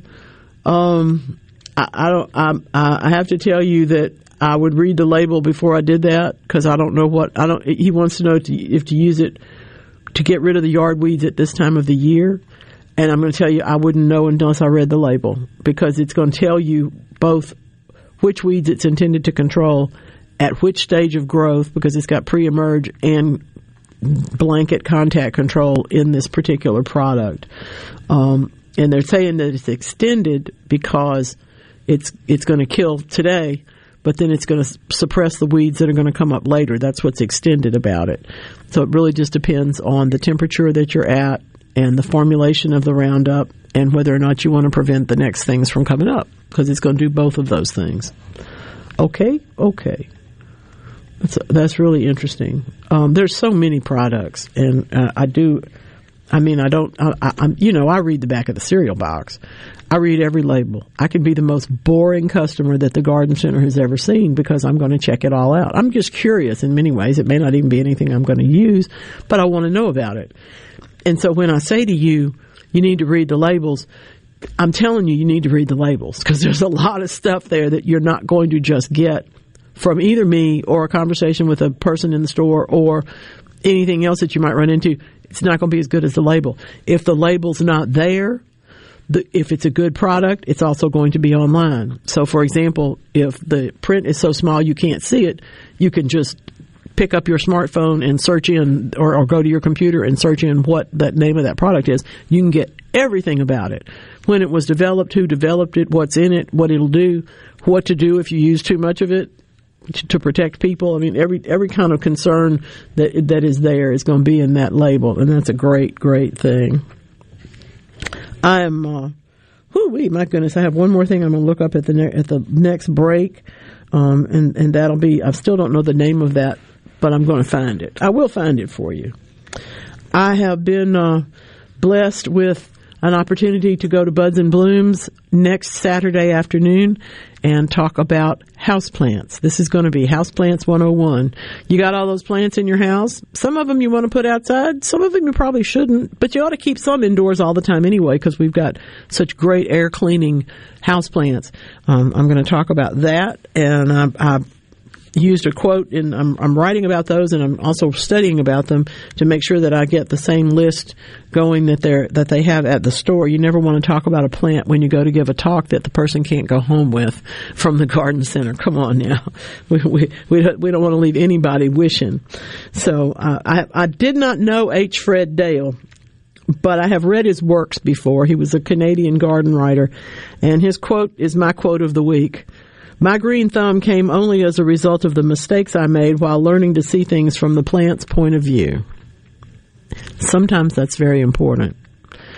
It's the same thing as, just as we don't want to coddle a plant, we actually want it to come along and do what it does and grow steadily and grow consistently. That's kind of what we want from our kids, isn't it?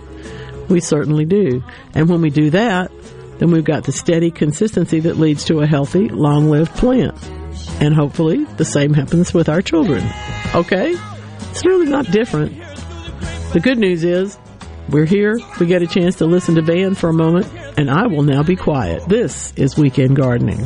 Because here to put a great man, it's just a dirty, rotten waste of time. We can go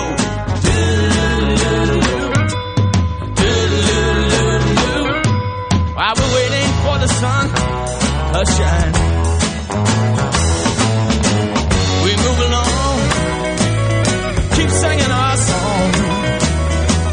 straight to your heart like a cannonball. Think of all the comforts your family enjoys around your home. When you include propane appliances throughout your home, you can have even greater comfort, from endless hot water to softer clothing and cozier heat on cold winter days. With an all-propane home, you'll also enjoy greater efficiency and energy savings compared to all-electric homes. Go to PERC.com and ask why propane. The answer will be clear. Energy for everyone. Propane. Visit MSPropane.com. Are you looking for a contractor for your new home or remodel? Go licensed. Unlicensed contractors may try to convince you that pulling your own permit can save you money, but they may do shoddy work, or in some cases no work at all, costing you far more in the long run. Protect yourself and your investment by comparing estimates from 3 licensed contractors. Remember, go licensed. For more information, contact the Mississippi State Board of Contractors at msboc.us. Wherever you are, in Jesus you have something better. In Jesus you have the immense, expansive, world-making Word of God, who came not to be served, but to serve, to give you a life with God that cannot be taken away. Hear Dr. Michael Ziegler's message, One Thing Needful, this week on The Lutheran Hour. Join us each Sunday morning at 7 a.m. Brought to you by Our Redeemer Lutheran Church, 1799 Clinton Raymond Road in Clinton. This view was worth a hike. Right?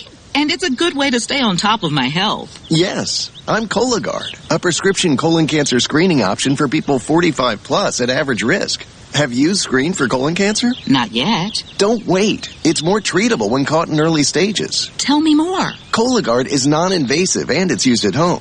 It detects altered DNA in your stool to find 92% of colon cancers. 92%? Yep, even those in early stages. This was seen in a clinical study with patients 50 and older. Any positive result should be followed by a diagnostic colonoscopy. False positive and negative results may occur. Cologuard is not a replacement for colonoscopy in high-risk patients. Do not use if you have had adenomas, have inflammatory bowel disease and certain hereditary syndromes, or a personal or family history of colon cancer. Most insured patients pay $0. Ask your provider or an online prescriber if Cologuard is right for you, or visit Cologuard.com. I'm in. Magnolia Health is made for Mississippi. A statewide network of specialists and primary care physicians at more than 17,000 locations, community outreach programs, and quality jobs for nearly 400 Mississippians. Our commitment to building healthier communities in Mississippi has never been stronger. Learn more at magnoliahealthplan.com/benefits.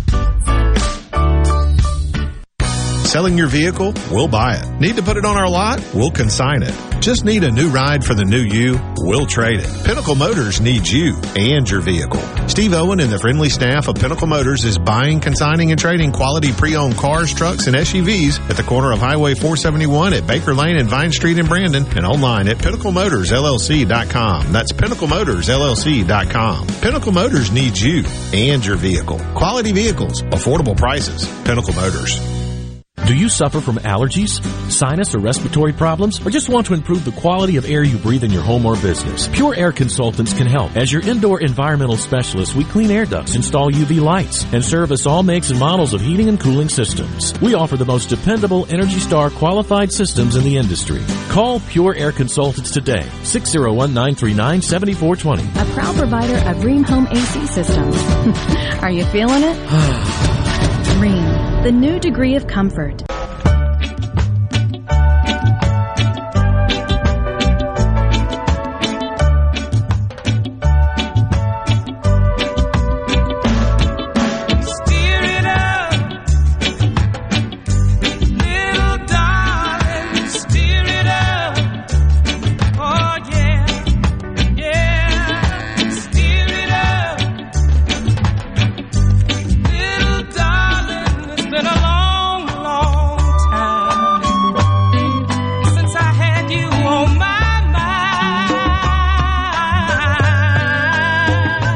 Here's a good question from Joe in Madison. They do that.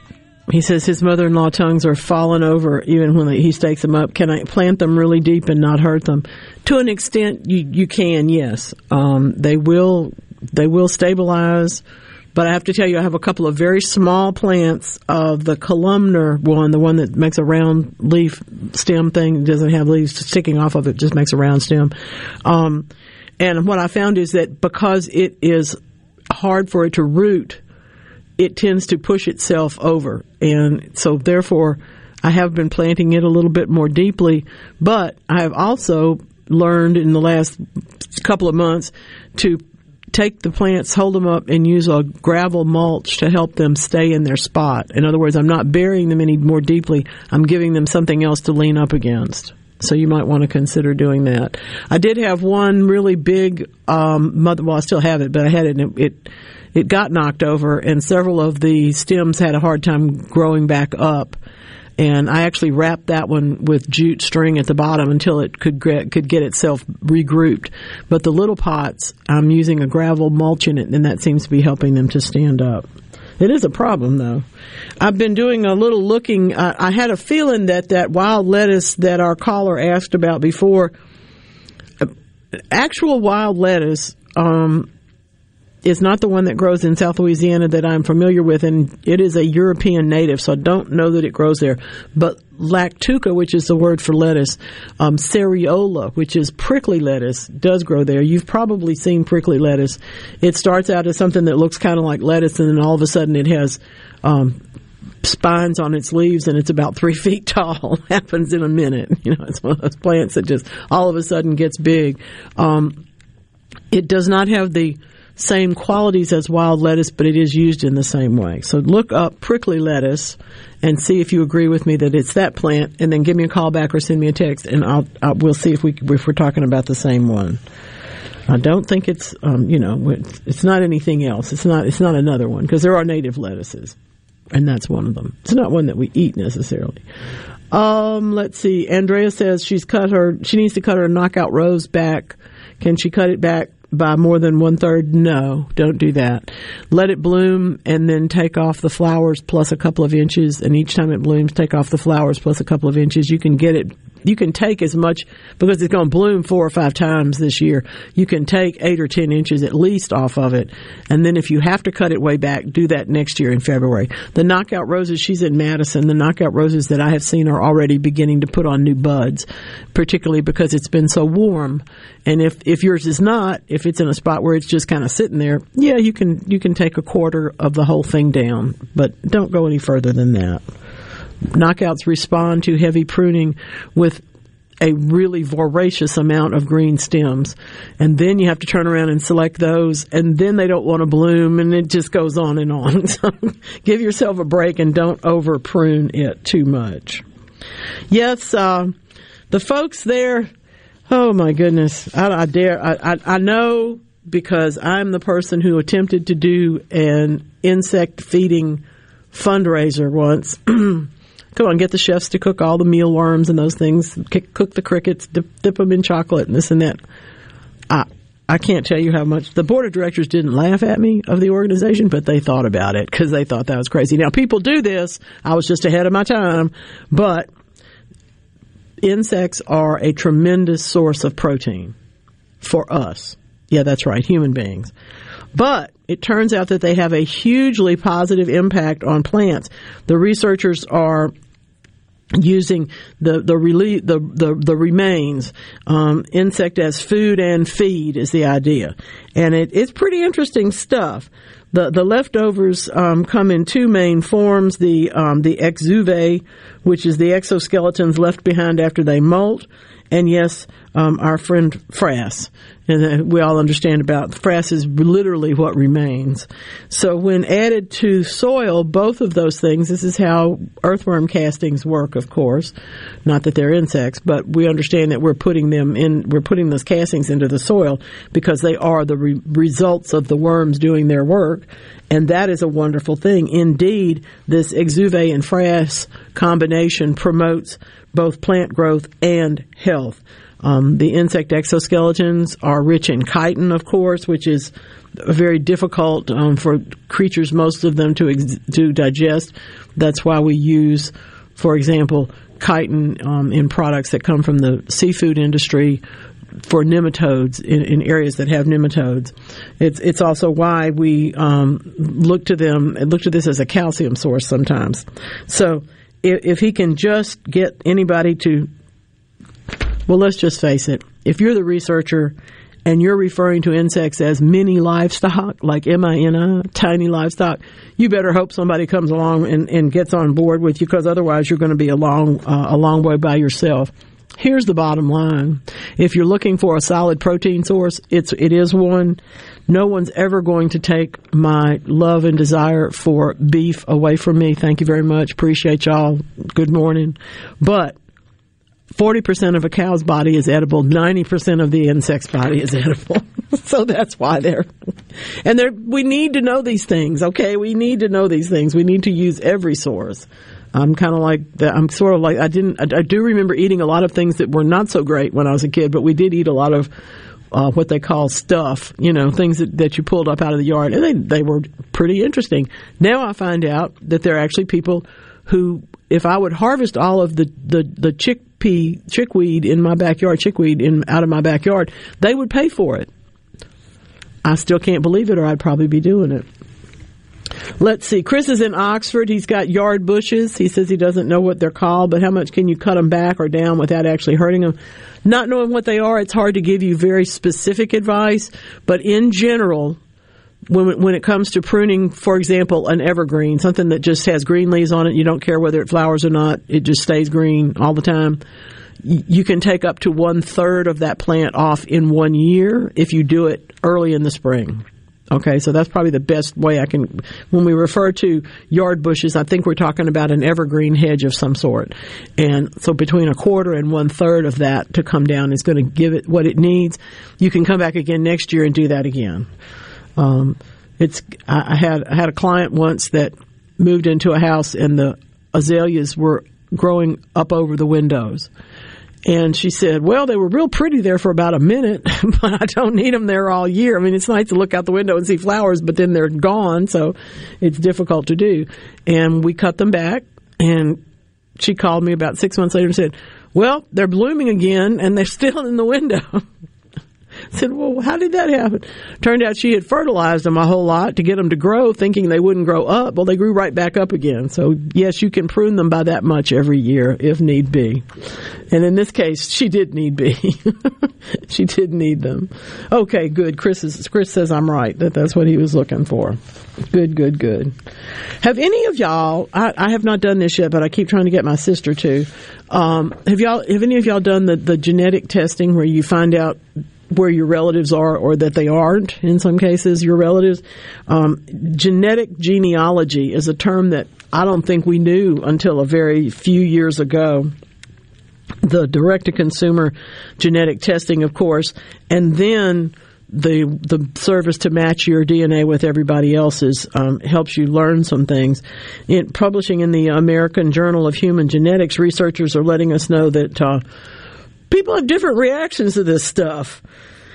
Finding out that a genetic relative appeared there didn't seem to be uncommon at all. They found people that they were related to, but they also experienced, sometimes they learned things that could be considered significant and that they didn't know. Yeah, like, who's your daddy kind of stuff. And that can be very difficult because, frankly, it's not always an unpleasant situation. There was a time when if you adopted a baby, you didn't necessarily tell the child that they were adopted, or you told them they were adopted, but you didn't necessarily go into it to the extent of saying this was your biological father or this was your biological mother. So if you take these tests and you know that you were adopted, you're still going to learn a lot of stuff you didn't know. It's also true that in some cases when there were difficulties with fertility, there would be a donation, so to speak, that we understand there's banks for all this stuff. There would be donation made, and the family, because it was not considered to be anybody's son except for that man's son who's on the birth certificate, they never talked about it because that's your daddy. But genetically, it's going to turn out that there's something else there. So there's a lot of these questions. People are curious. People need to know. People want to know. In one situation that I was reading about very recently, there was someone who knew she was adopted and wanted to understand more about she developed breast cancer. She wanted to know whether or not that was going to be passed on to her child, her grown daughter by this time. So she did the genetic testing to find out if it had been in her background. And what she found out was that she had this huge family that no one in her parents didn't know when they adopted her, but it turned out to be a very large family. And yes, in fact, they were able to trace a good bit of cancer through the family. So it was important for her to find that out. But I can imagine the question always seems to be, well, everything I knew is wrong. And anytime we find that out in our life, we have to deal with it. We have to come up against it, and we have to understand it a little bit. But I do think that there's a lot of good information to be found out there, and there's a whole lot more that ties us together than splits us apart as human beings on planet Earth. And I think that's important. My goodness. Yep. John, by the way, in Tallahatchie has a new series of paintings that he's sharing with me here today on the text line, and some old ones too. We're talking about the freight trains and other stuff like that. He's really got some interesting stuff going on. Hello, Tallahatchie. Let's see. Penny's in Ocean Springs, and her date palms got nipped. They're totally brown. Will they come out of it? It's just a wait and see thing. We have to just wait and see. They should, but they might not. And that's all we can see. If you told me it's a windmill palm, I'd be surprised that there was any damage to it. If you told me it was a sago palm, I would tell you there's something else wrong, because that won't get damaged by a frost at all. But a date palm can be a little bit iffy. It shouldn't be damaged. It should come along and be fine. But if it's young or if it's particularly vulnerable, all of those things could play a part. If you want to send me a picture, and you can always send it to mamaonair@yahoo.com, and mama is spelled M-A-M-A. I would really like to see your pictures when you want me to help you with something, because it can be easier if I've got something to look at in order to help with that. Okay. All right, let's see. Oh, my goodness. Greg, you may know too much about your genealogy. By the way, everybody in Mississippi is related to Elvis. That's what I was told when I got here. Anyway, have you ever lived in a walkable neighborhood? I live in one now. I didn't live in one before. I used to have to climb over tree roots to get to the corner, but now that we have sidewalks, I'm happy to tell you that somebody as unlikely as the Endocrine Society is publishing work to show us that people who live in walkable neighborhoods with access to green space and other outdoor activities do tend to use them. Now, I always feel like these stories have not been, research has not been done in the Deep South, because quite frankly, as soon as the weather gets hot, we go inside and turn on the air conditioner. We go out for the baseball game. We go out to swim. We go do a few things. But our time spent outdoors is mostly fall through spring. Fall, winter, and spring, whether you don't have to necessarily be hunting, but to be in that neighborhood where you can, for example, I can actually walk to the corner if I want to now. And my dog thinks it's a wonderful thing. Well, the dog that lives in my house thinks it's a wonderful thing. She would like to go twice a day, every day, go see what's going on and bark at everybody. Well, that's pretty fun. That's a big deal if you're a dog. But the walkable neighborhoods, not only for the pup but also for you, can reduce your likelihood of developing diabetes. Can help you also frankly, if you will walk a little more. We can do something about some of this obesity too. I recognize it's all tied up with diet, but it's like Richard Simmons once famously said, "What do you do after dinner? Do you wash the dishes?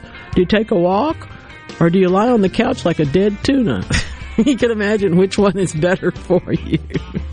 Oh, it's Lula. Welcome in. This is Okratone Records. You enjoy it. Come back around for a little bit more weekend gardening.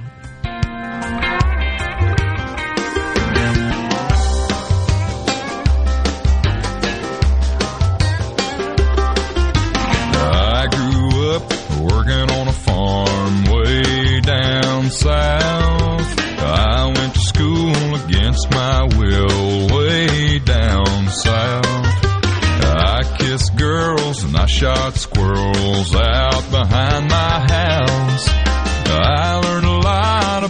this world way down south. It's time to take a road trip down to the coast for CPR Fest 20. Outside on the grounds of the Mississippi Coast Coliseum, Saturday, April 2nd. Starring Mississippi's own Three Doors Down, live.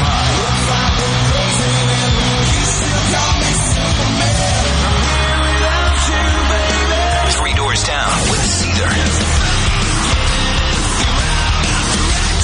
Plus Bad Flower. Non-Point. Dead Poets Society. And special guest Giovanni and the Hired Guns. And check out the best local music in the state on the CPR Fest Homegrown stage. A very limited number of reserved seats are on sale now. General admission tickets just $35 plus Ticketmaster fees. Don't wait. Get yours now at Ticketmaster.com. It's the biggest rock show of the year. Saturday, April 2nd, outside of the Mississippi Coast Coliseum in Biloxi.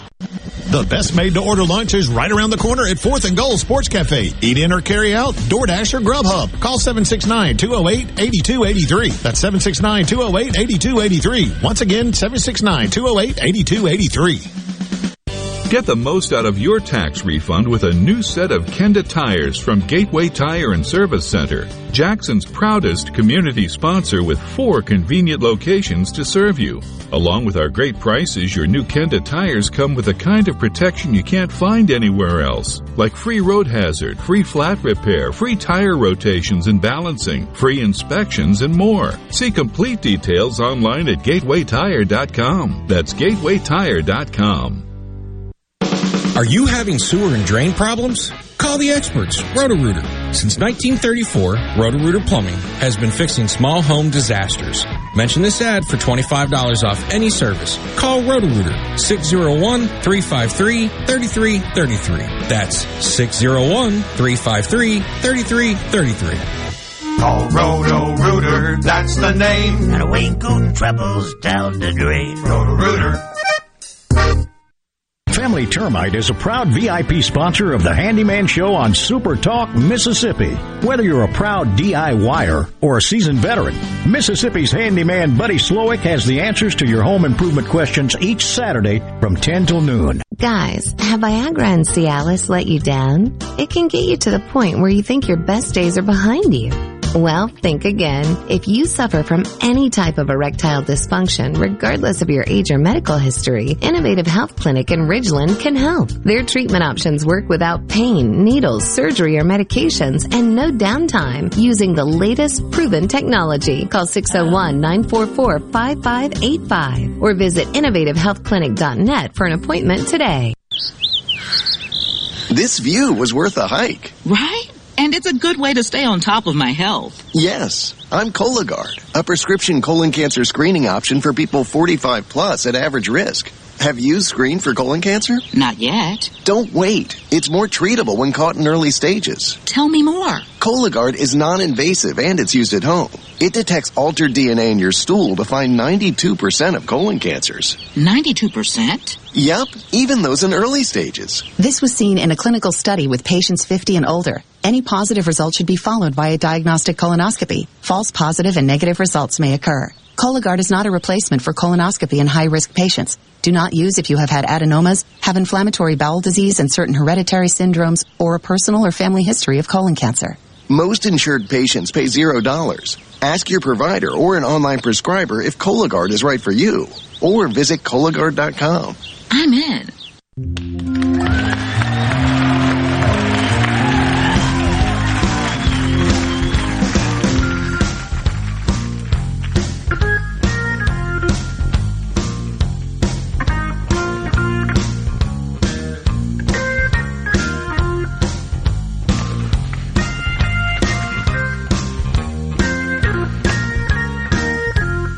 Yes, indeed. It's another weekend for scallion pancakes at my house.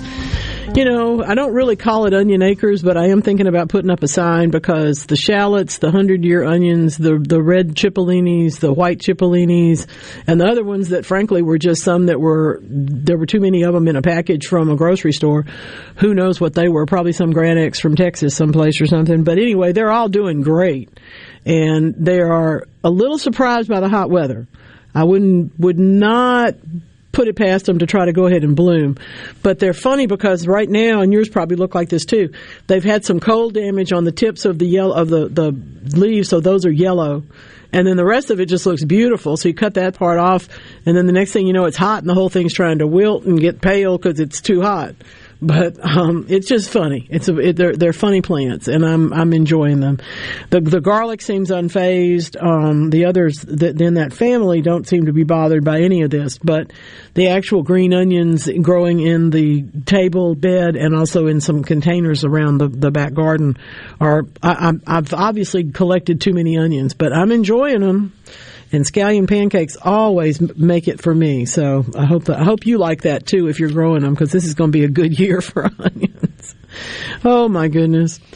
They've those meta-analysis when they do too many studies, frankly, and somebody else has to go back and organize the data. The University of Massachusetts Amherst has been studying 15 studies. Oh my goodness. 50,000 people in these 15 studies. The math of this just makes my head hurt. 4 continents, every habit, every size, everything you can imagine. They're trying to figure out how many steps a day. You remember that for a long time they told you the 10,000 steps a day mantra, which actually, I don't know how to tell you all this, but it came from the marketing for a pedometer. That's the thing that counts your steps. The whole notion that you needed to walk 10,000 steps a day came from the people that marketed the pedometer. There's no science behind it. So then they got all the science together. It actually, working out, people 60 and older, we know who we are, we leveled off about 6,000 to 8,000 steps per day, meaning that if you walked more, it didn't help with longevity. You had other things already working on you. However, somebody younger, somebody like Daniel, somebody like, there's 2 or 3 people in here I'd like to call out as being younger, but I won't because I might embarrass them. Y'all really do need to be doing that, 10,000 steps a day. Maybe you need the pedometer and the counter. I don't know. I did that for a while, and it was amazing how many steps one walks in a day. At that time, I was... I'll just tell you, I was trying to lose the weight from having babies, and I had my babies so late that there was quite a bit of weight involved. So I walked up to 3 miles a day for 3 times a week, 4 times a week, and eventually was able to knock that down. But I got to tell you, when I had the pedometer on, I felt more tired because I would look and see how many steps I had taken. So I don't know if this is a good idea or not. But the physical activity guidelines for Americans, which were updated in 2018, tells us that adults of every age should get at least 150 minutes of moderate intensity aerobic physical activity each week. That means walk and garden. They don't tell you that, but I'll tell you that. Ken says his onions bloom every year. Still don't know what to do with the blooms. Well, some of them are pretty flowers. They're nice in an arrangement. I have actually had onion flowers, and frankly, before they go to seed, I have had them dipped and fried just like you would do squash flowers or anything else like that. They were just kind of a crunchy element. They were interesting. But after they get kind of heavy and begin to turn themselves over with seed and begin to fall over, that's a really good point to just put a bag over them and collect some seeds. Why not? Why not? Let's see. Brian from Tupelo, thank you very much. He's waiting for the warmer garden weather to stay around there in Fulton. Yes, indeed. I have to tell you, the best part about that part of our state is that it is cooler for longer.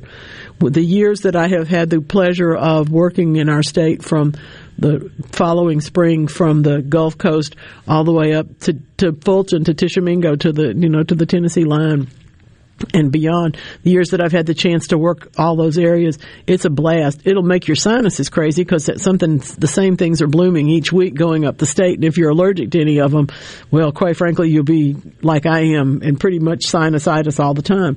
But The same thing happens in reverse. When it begins to get warm, get cooler down on the coast, it's getting colder in Tishomingo and in Fulton, and it stays that way for a while. And y'all have such a beautiful, beautiful fall display. And frankly, the shrubs in the spring, because it doesn't get hot so quickly, oftentimes they last a little bit longer too. There's good parts about this entire state. This is a big state. For those of you who haven't lived here very long, get out on the road. Well, actually, if you have and you don't get out much, go drive around. You'd be amazed at what all this state has to hold. And that doesn't even get us over across the line to the next ones.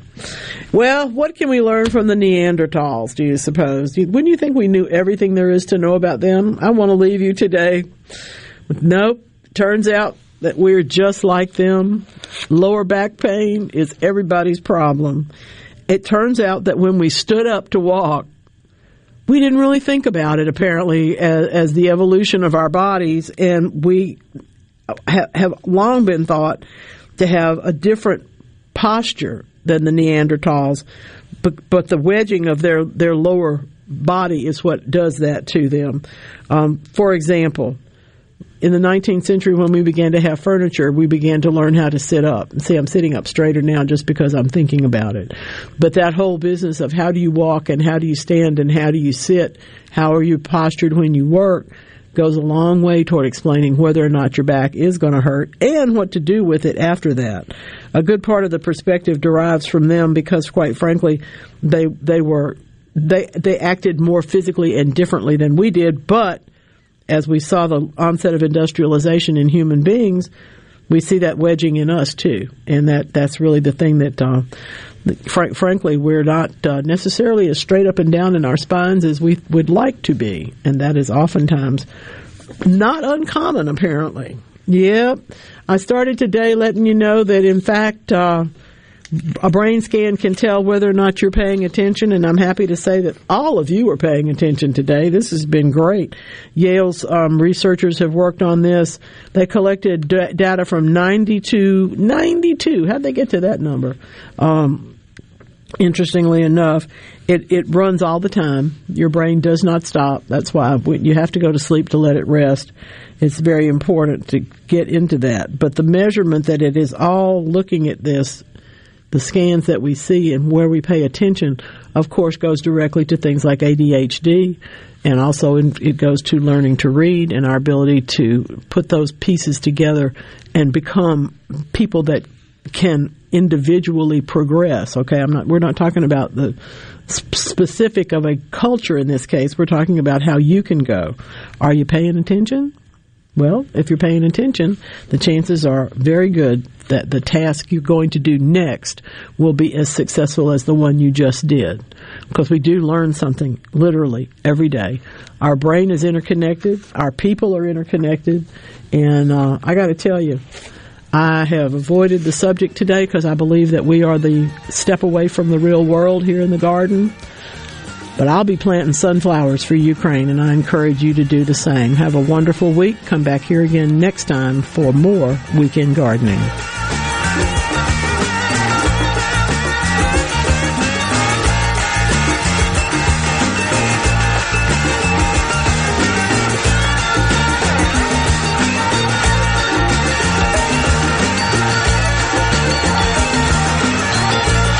Weekend Gardening with the Garden Mama is a production of TeleSouth Communication.